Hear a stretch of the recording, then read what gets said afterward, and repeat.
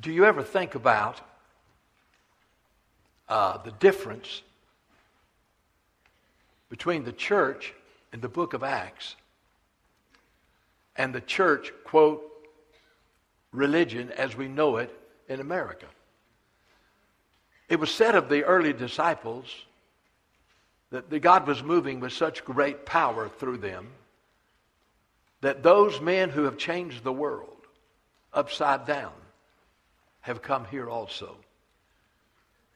I was just meditating and thinking on how powerless organized religion is in America.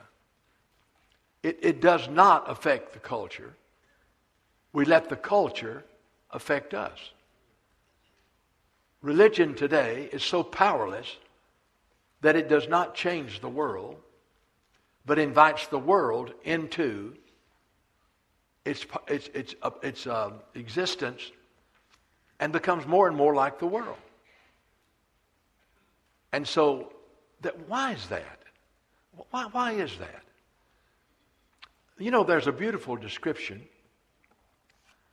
of the church, which is made up of each of us today. If you're saved, you are the church. If you're saved, your body's the temple of the Holy Spirit who is in you, and you're not your own. You're bought with a price. But I guess one of the most beautiful examples of the church is this. Listen. Now, therefore, that this is written to believers, and it's going to give you a powerful description of the church. It's not on the screen because I didn't give them the scriptures early enough, but it's Ephesians 2, verse 19 and following. Now, therefore, you are no longer a stranger. If you're saved, you're no longer a stranger. You're no longer a foreigner, but fellow citizen with the saints and members. Now, wait a minute. Fellow citizens with the saints and members of the household of God. What a description. You're a member of the household of God. And it goes on in the next verse and says, and you're built upon the foundation of the apostles, the prophets, Jesus Christ himself being the cornerstone, in whom the whole building being fitted together grows into a holy temple in the Lord. Now pause there a minute. Christ has come into your life. I trust and pray. So you're no longer a stranger. You're no longer a foreigner. You have been built together with other believers upon the foundation of the apostles and prophets. Jesus Christ himself is the cornerstone, in whom the whole building being fitted together grows into a holy temple in the Lord. And look at the rest of that verse. In whom, now wait a minute, in whom you are also built together, that's us, you're built together for a dwelling place of God. Wow. We're built together to be a dwelling place of God in the Spirit. So heavenly days. Why do I want to come on Sunday morning at 9:30? Somebody said, well, if you moved it to 10:30, I'd come. No, you wouldn't. Why is it I want to come at 9:30 in the morning on Sunday? Why is it I want to get together with you? Because the Bible says if we're saved, we're no longer strangers. We're no longer foreigners. We're built upon the foundation of the apostles and prophets. Jesus Christ is the cornerstone. And we're built together for a dwelling place of God. You know why I like to come here on Sunday morning? Because this is where God dwells. He's not dwelling down at the Outrigger Club. He's not dwelling in there. He loves the people that are in there and wants them to be saved. But I'm telling you where he's dwelling. He's dwelling with his people. And buddy, it is the fact that we are the dwelling place of God that makes this a holy place and a wonderful place. But you know, why is it that we're not having more of an impact in this world than we're having? I mean, really, it seems to be getting darker when it should be getting lighter. The closer we get to Jesus coming, the more the light ought to shine. So really, why? Why is it that we're not as powerful as the Church of Jesus Christ, us individually and others as we should be. Well, I'm going to tell you why. Jesus made it very clear that to be his followers and to be his disciples, we had to count the cost. We have to count the cost of what it means to be a disciple of Jesus. We have to count the cost of what it means to be a follower of the Lord Jesus Christ. Now, salvation is a gift from God. It is a gift of God's grace. And it is purchased and paid for by the blood of Jesus Christ. So, you know what you do with a gift? You receive it. You just receive the gift. But it's already been purchased and paid for by the Lord Jesus Christ. And so what happens is, salvation comes when we repent of our sins. God, I confess that I am a sinner. I no longer want to live a life of sin. I choose, under the conviction of the Spirit, to leave my sin behind and to live a life of righteousness and godliness. So salvation is a free gift received by faith in Jesus Christ and his finished work on the cross through repentance of sin. And we're not saved by our works. You've got to understand that. We're not saved by our works. Ephesians 2, 8 through 10 says, "For by grace," God doing for us what we don't deserve, can never do for ourselves. "For by grace you have been saved through faith in the finished work of Christ. It is not of yourselves. It is the gift. This salvation, this gift, this faith. It is the gift of God, not of works." What part of that don't we understand? Lest anyone should boast. We are his workmanship, created in Christ Jesus for good works. You don't work to be saved. You work because you are saved, and you were created for good works, which God beforehand prepared that we should walk in them. Now, while salvation is a free gift, and we are created unto good works, salvation is free. But following Jesus costs you everything. It costs you everything. The cost of discipleship, the cost of being a follower of Jesus. Once we receive salvation, the cost of following Jesus is exceedingly great. And Jesus absolutely and unmistakably made it clear. Now, and the reason I'm telling you, when people come to Jesus, it says, "If you shall confess with your mouth Jesus is Lord, believe in your heart God has raised him from the dead, you will be saved. For with the mouth is made unto confession, with the heart man believes unto righteousness." But you've got to understand now, when you become a follower of Jesus, it costs you everything. It costs you everything. It is a life of absolute, unconditional, unreserved surrender to the Lord Jesus Christ.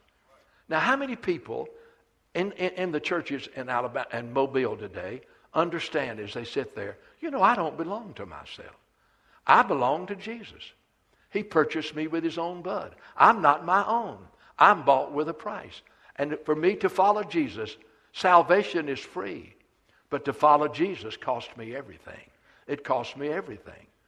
And so when we don't understand the cost of being a disciple after we're saved, then we don't understand what it means. And that's where the power comes from.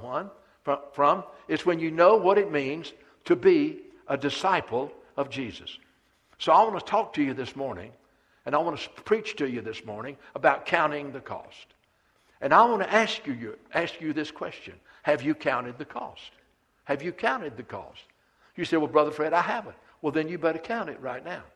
That's where power is. That's where life is. That's where the abundant life is. It is only in a person who has counted the cost of what it means to be a disciple, counted the cost of what it means to be a follower of Jesus, and is bowed in obedience to that cost. I want you to listen to the words of Jesus about counting the cost. Now, the first part of it's very disturbing, but let's look what it says. In Luke 14, verses 25 through 23. Listen to what it says. Great multitudes went with them. Boy, he had a big crowd. A big crowd. You know, that's the emphasis today in organized religion. The bigger the crowd, the better it is. Can I make a statement? That is totally untrue. It is not how many you count, it's what kind you count. Don't be deceived. Bigness does not mean God's presence. Bigness does not mean God's power. I'm for everybody hearing the gospel. But over today, we got our standards totally wrong. We try to judge the church by the standard of the world.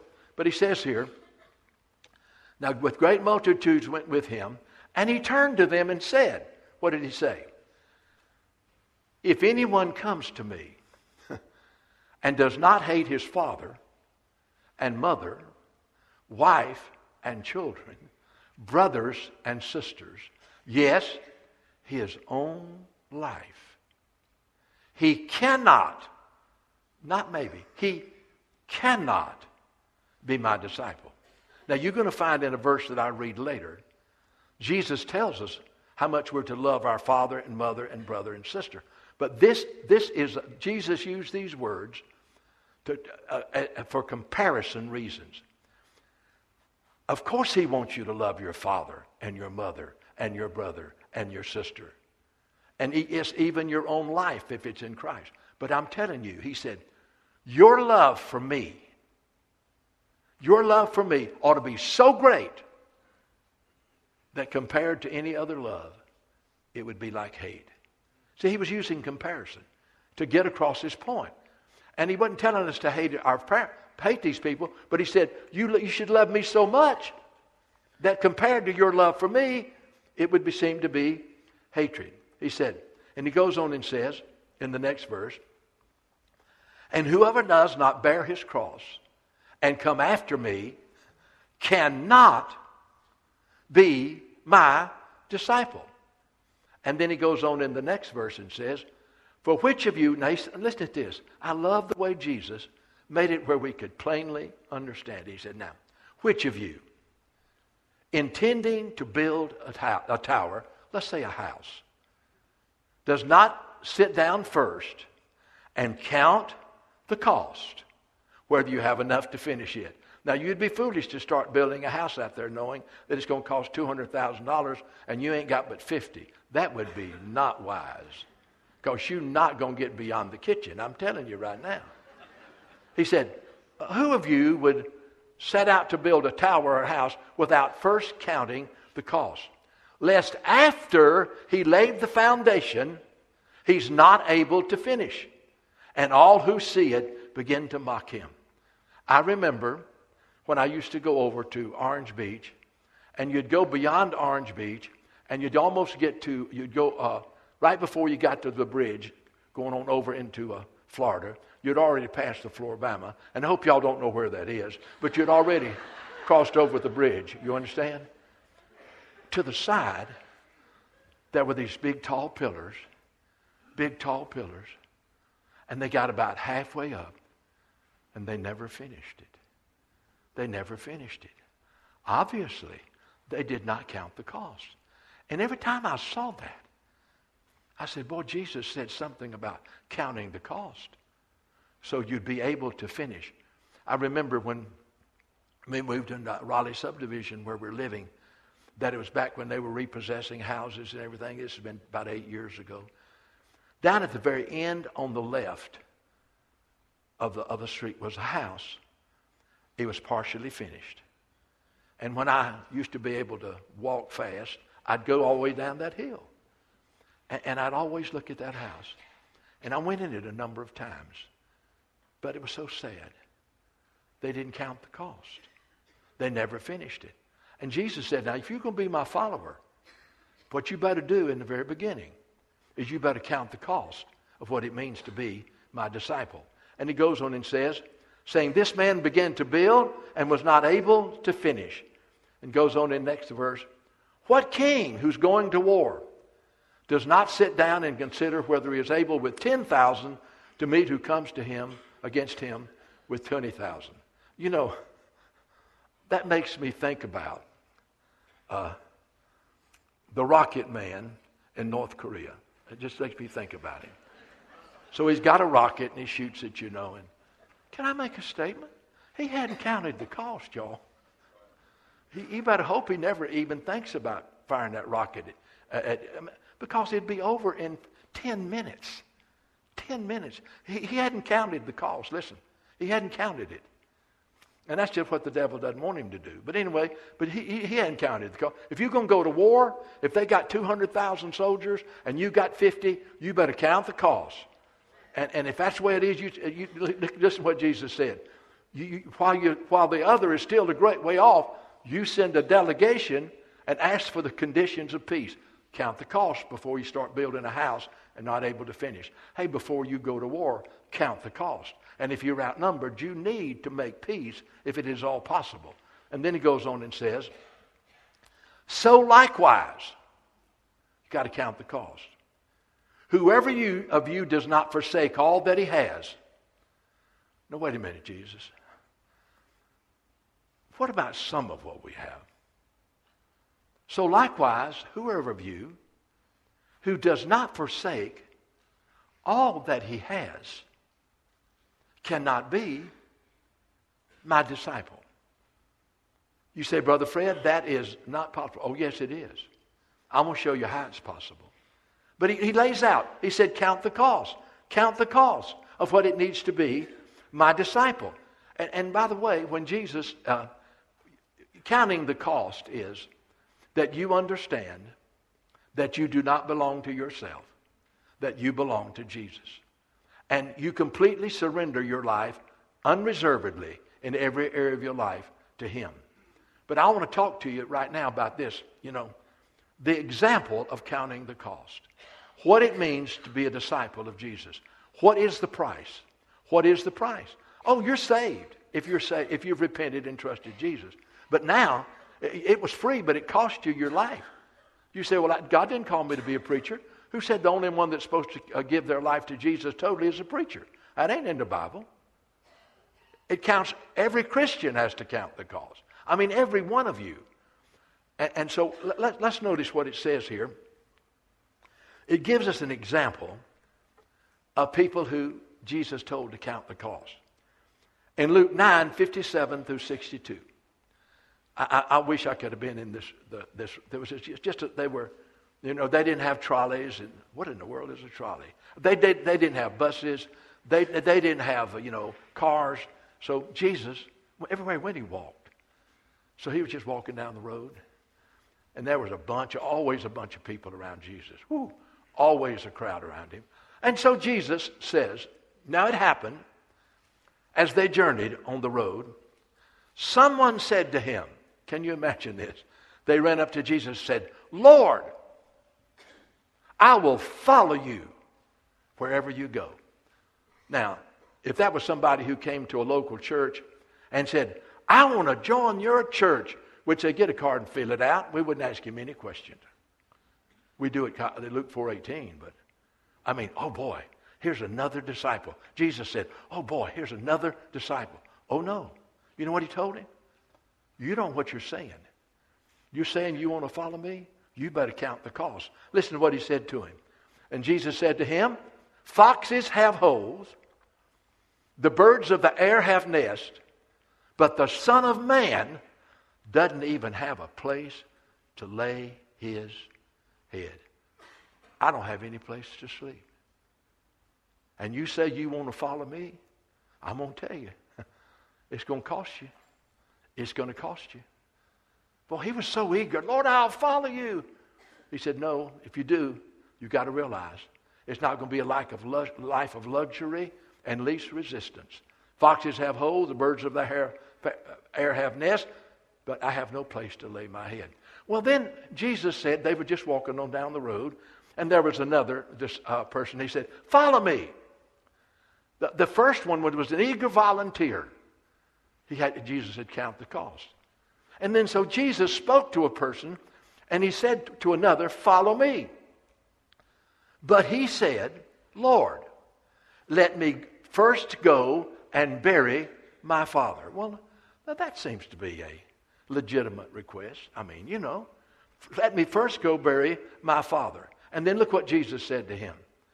Jesus said to him, let the dead bury their own dead. But you go and preach the kingdom of God. You say, my brother Fred, that's awful harsh. He needs to show respect. His father died. Oh, no, his father hadn't died. You see, what happened, the custom there was that as long as your father was alive, you had to take care of him. In other words, if he was 60 years old and was going to live to be 100, I mean, you know, burying the dead would be 40 years. And I know many people who have not married, so they remained unmarried so they could take care of their mother or their father. I know many people like that.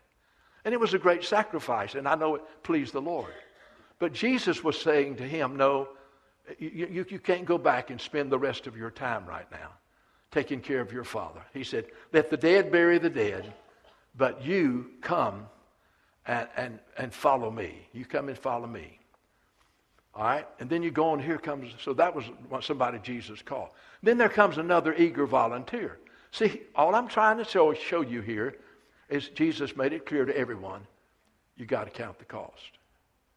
To the one who volunteered, count the cost.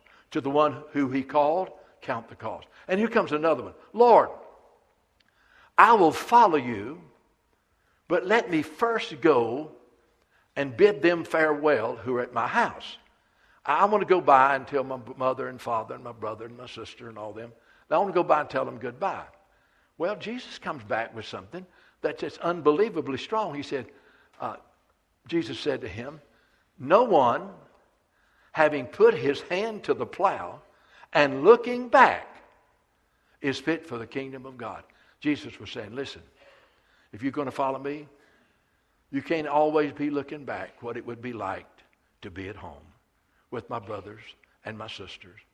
You got to quit looking back how it'd be nice to live close to my parents. No, you can't do that. Once you decide to follow me, you put your hand to the plow, you don't look back. And so, here was just on a casual walk down the road.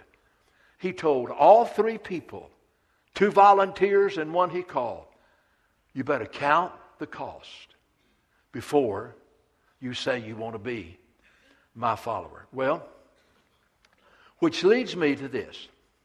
What is the cost? What is the cost of following Jesus? What does it cost you?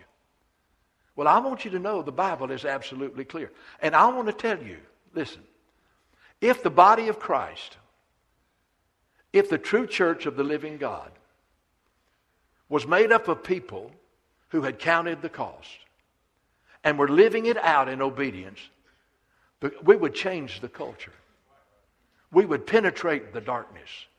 We would make them so easy they would repent or put us in jail. And that's basically what happened to the early disciples. They all died because of what they preached.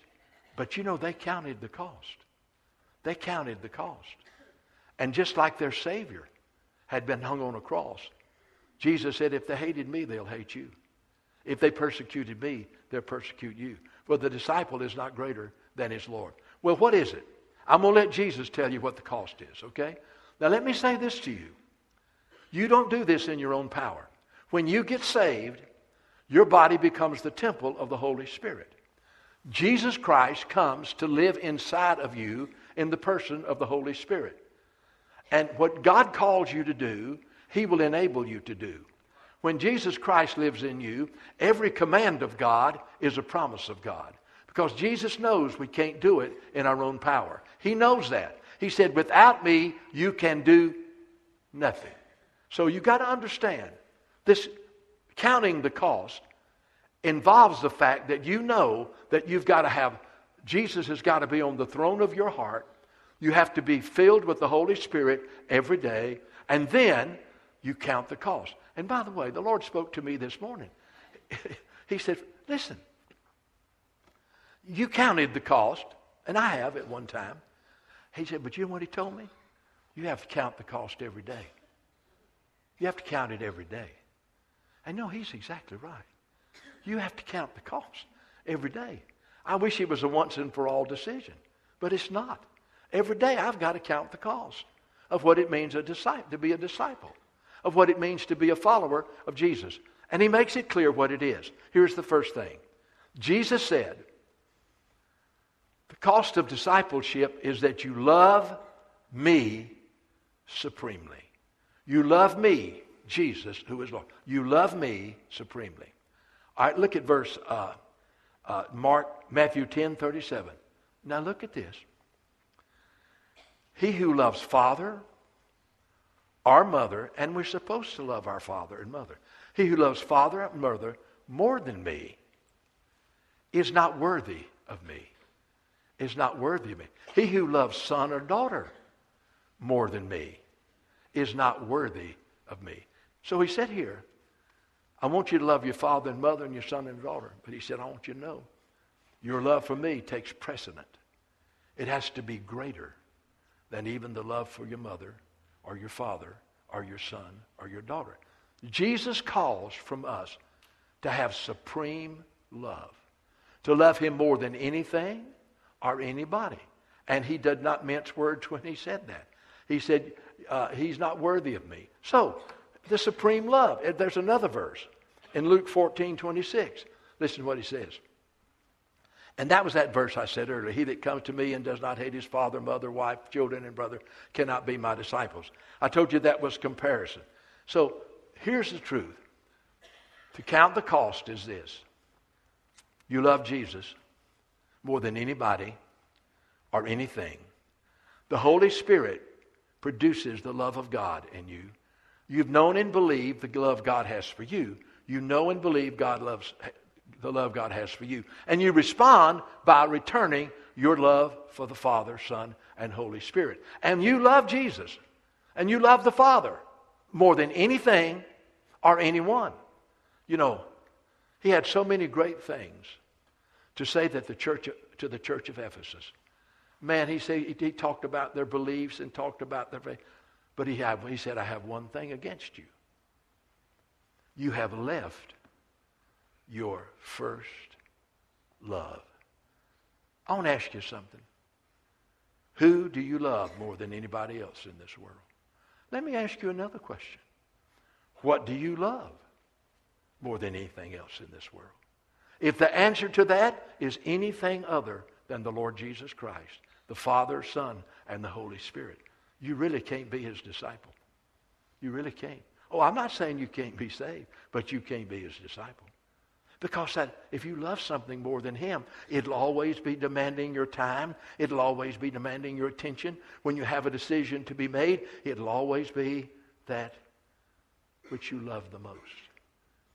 I guarantee you, if all the Christians in Mobile, Alabama, loved Jesus supremely, he was their first love, more than anything or anybody, the whole climate of the city could be changed. It doesn't take a lot, but it takes people who love Jesus more than anything or anybody. And that's the cost of discipleship.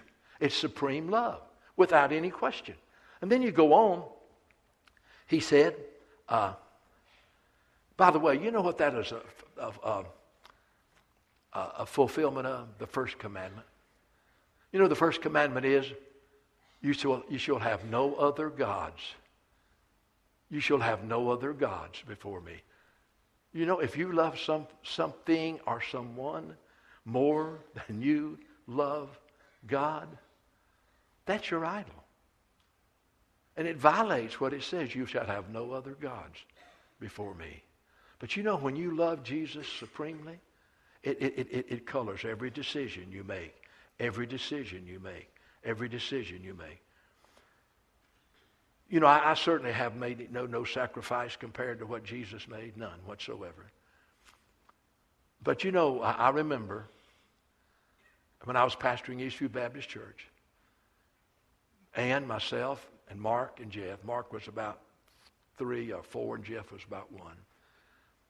Man, I was 5 miles from Ann's mother and daddy's house. I was about 8 miles from my mother and daddy's house. Had a beautiful church, wonderful church. Oh my God, they were just wonderful people. And the Lord told me to leave there and to move to Texas. I might as well be going to China, y'all. My goodness. With two kids.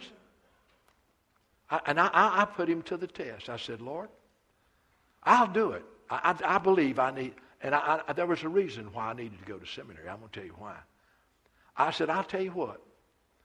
I will go to seminary and finish. I had 2 years to finish. I did it in 3 years, praise God. But anyway, I said, I'll do that if you'll open a door for me to have a church in Fort Worth. The chances of me being at Eastview Baptist Church in Rock Hill, South Carolina, on a rural road, being called to a church in Fort Worth, Texas, slim to none. I felt very safe. So I went to the Baptist convention in Dallas, and a friend of mine named Eugene Lee said, Brother Fred, why don't you preach for me while you're out here? I said, I'll be glad to. Well, you know what he did? He invited this church, who didn't have a pastor, to come and hear me preach. And I didn't appreciate that.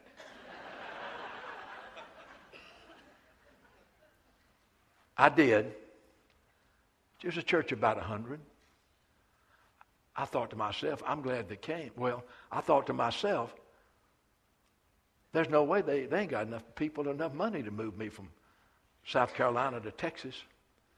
Make a long story short, that church was less than a mile from the seminary. There were 3,000 men out there looking for a church. And here was this one, 1 mile. And they called me to be their pastor. Do you think it was easy to leave my father and my mother? Do you think it was easy, friend? No, it was not. It was not. But, you know, I had to count the cost. And I'm not saying that I've been done a good job of doing that. I'm not in any way saying it was anything special about me about that. But I guarantee you I was put to the test. And I went and let me tell you why. You don't have to go to seminary to be a preacher. You got a teacher that lives in you, but you need to be equipped as best you can, and you choose the way God wants to equip you. It is sometimes seminary messes people up. You understand? Just messes their heads up. But I'm telling you, there would have been doors that would have been closed to me if I'd never had a seminary degree. I know that. They wouldn't even consider you. When I was being considered by Cottage Hill Baptist Church, one of their requirements was that you had to have a seminary degree. They would have took my resume and thrown it in the trash can because they said, this man never paid the price of getting an education. So I'm telling you, in many ways, we're tested all the time to see whether or not we love Jesus supremely. We have to count the cost that we will do whatever God calls us to do. And that's just an extreme example.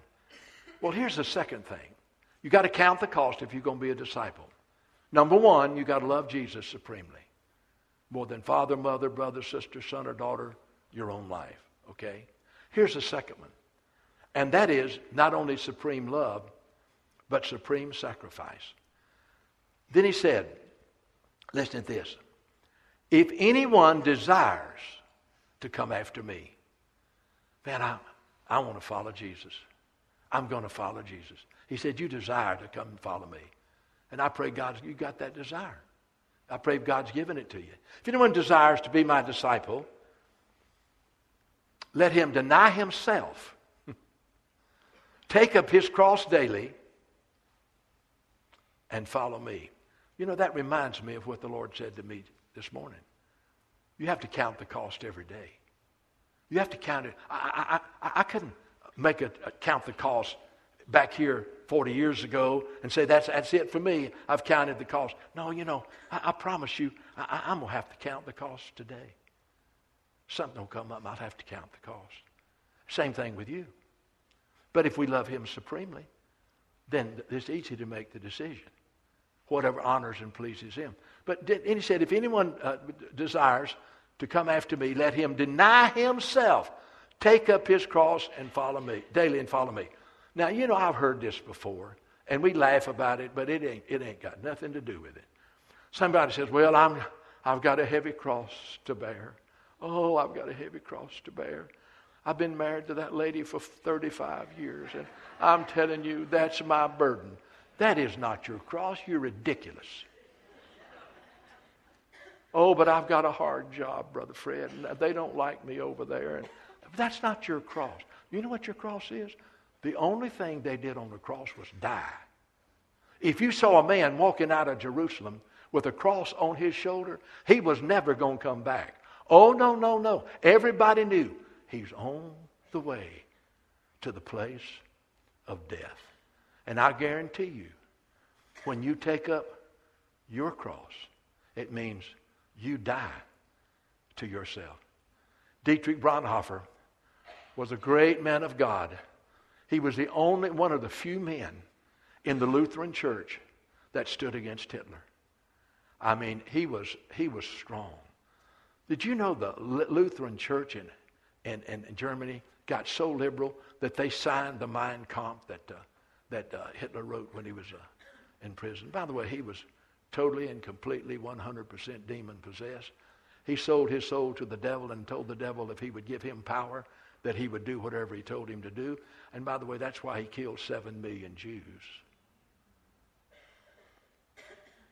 But you know, Dietrich Bonhoeffer counted the cost. And about a week before Germany surrendered, he was a martyr. I can't remember if they hung him or shot him, but this is what he said. You ought to read his book. He said, I've read part of it. When Jesus calls a man, he bids him come and die. When Jesus calls a woman, he bids her come and die. Does that mean, Brother Fred, I'll be a martyr? It means this, that you will die to yourself. You know, you will allow the power of the cross to come against your self-life. I'm going to tell you one thing. One of the greatest things to overcome is selfishness. Selfishness, self-pity, self-righteousness, self-glory, the desire for self-praise, that'll cripple anybody. But when you've come to the point where you have died to yourself, you've asked God to bring the power of the cross against your self-life, and you have died to yourself, then you're ready to follow Jesus. Then you can follow Jesus. You know, I love Miss Bertha's illustration because she was big on about dying to self. Oh, my goodness. You need to get wicked self on the cross and Jesus on the throne of your heart. Wicked self on the cross and Jesus on the throne of your heart. And she said, let me tell you about how you can tell you're dead. And she said, so here I am in the funeral home. And this man laying in that casket is dead. I can walk around that casket and I can praise him, tell him how wonderful he is, how good he is, what a great man he is, and say all kind of things about him. It doesn't move him. You know why? He's dead. And then I could go up there, and she didn't use this word. She said, I could cuss him, and I could slap him, and I could spit in his face, and it wouldn't bother him because he was dead. You see, when you're dead, you're dead. And I never have forgot that because I'm not there. Some of you are so spiritual you are, but I don't know about that. But anyway, do you ever feel selfish and self-centered and self-pity and self-righteousness and nobody appreciates me? Self-glory? Buddy, you need to get self on the cross. You need to make a deliberate choice. Lord, I choose to lose my life that I might find life. I choose to die to myself that I might live. Oh, listen, Jesus said, if you're going to come after me, you've got to have the supreme sacrifice. You've got to deny yourself, take up the cross, and follow me.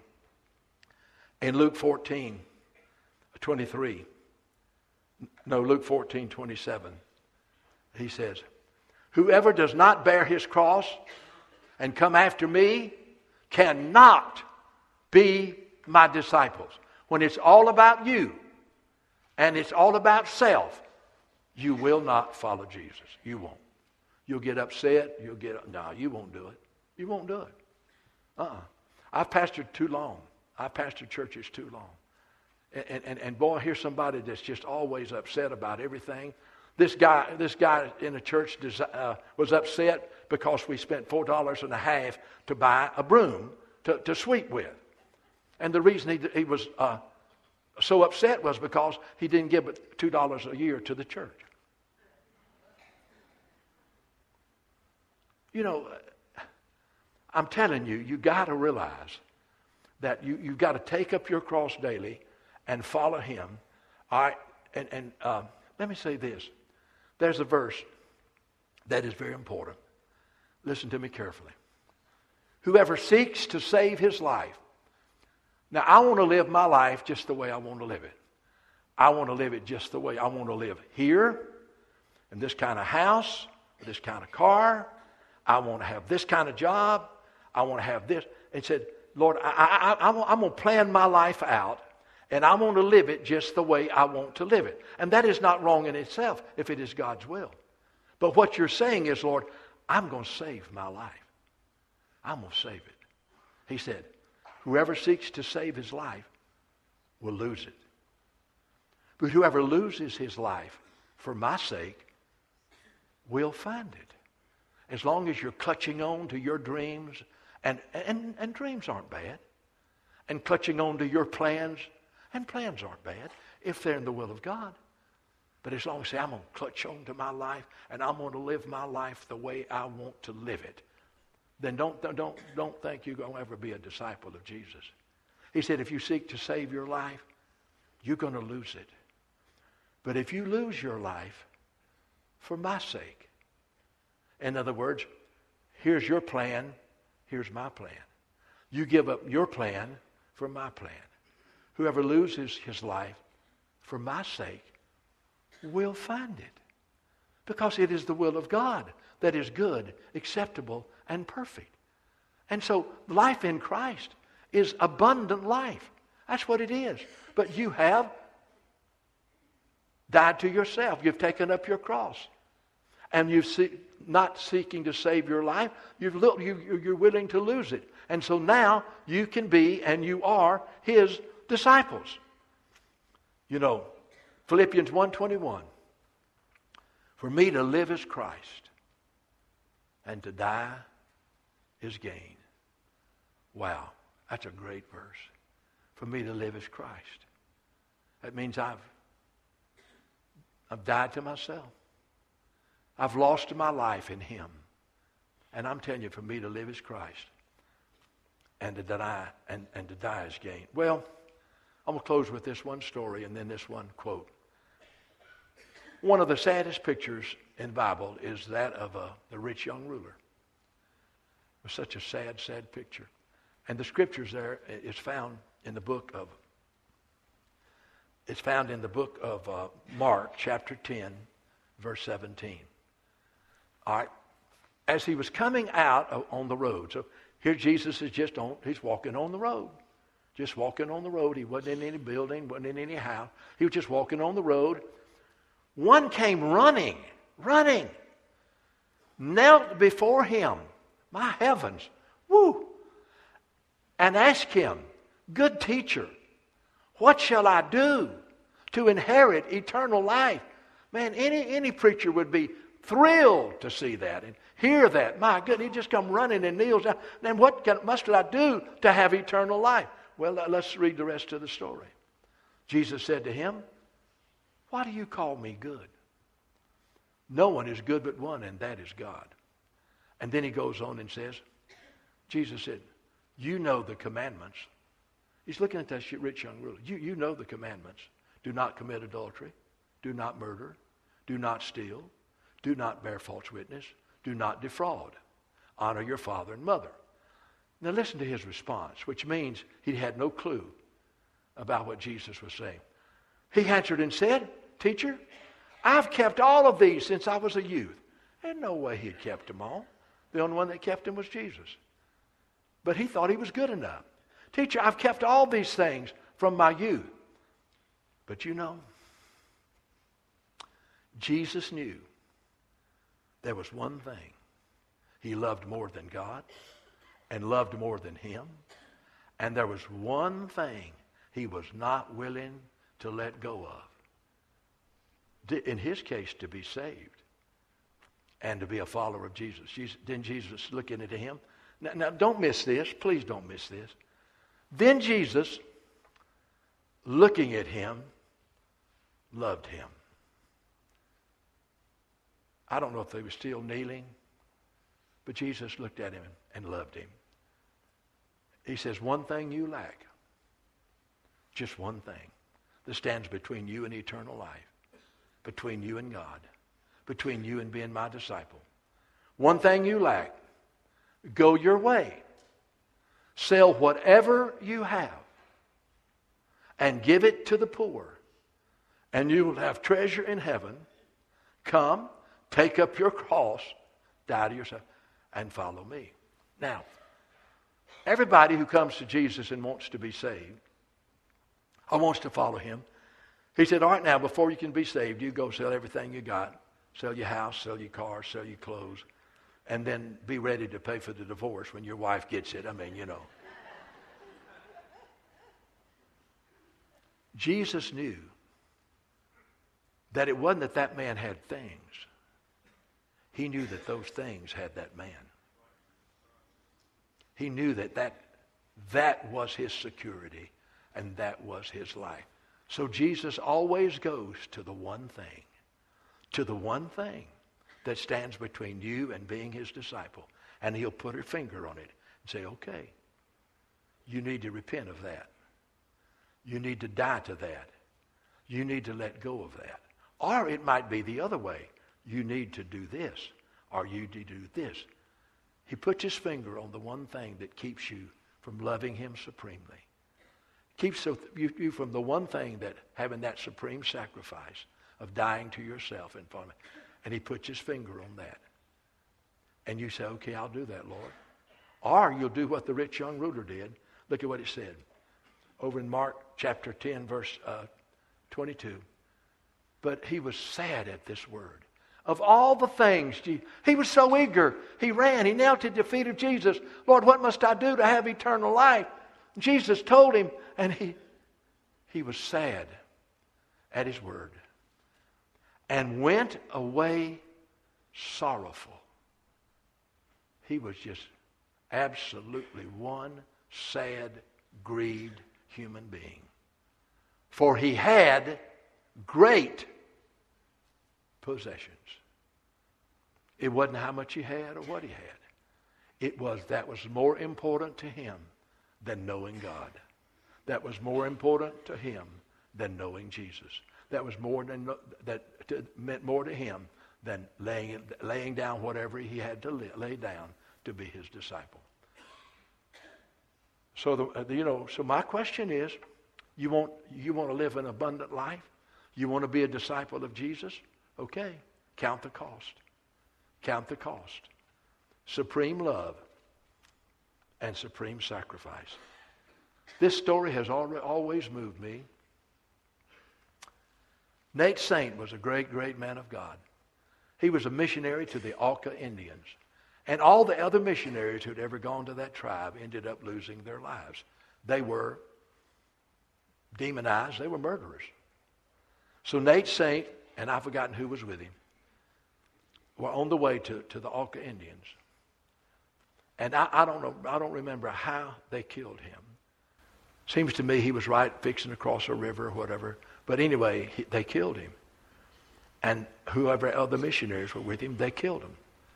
But you know what was in the shirt pocket of Nate Saint? You say, Brother Fred, it was awful that he died. Oh, you don't understand. He'd already died. Oh, yeah, he had already died to himself. He'd already died when he crossed the ocean and he had already died when he was on the way to the Auca Indians. Oh, he'd already died. You know what he said? He's no food to give. You're no food to give up what you cannot keep, to gain what you cannot lose. But you think about it. You're no food to give up what you cannot keep, to gain what you cannot lose. That has always stirred my... Hey, by the way, his wife eventually went to the Auca Indians. And eventually other missionaries went.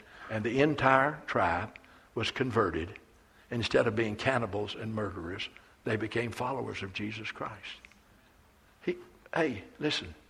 But I want you to remember this. You're no fool to give up what you cannot keep to gain what you cannot lose. Praise the name of Jesus.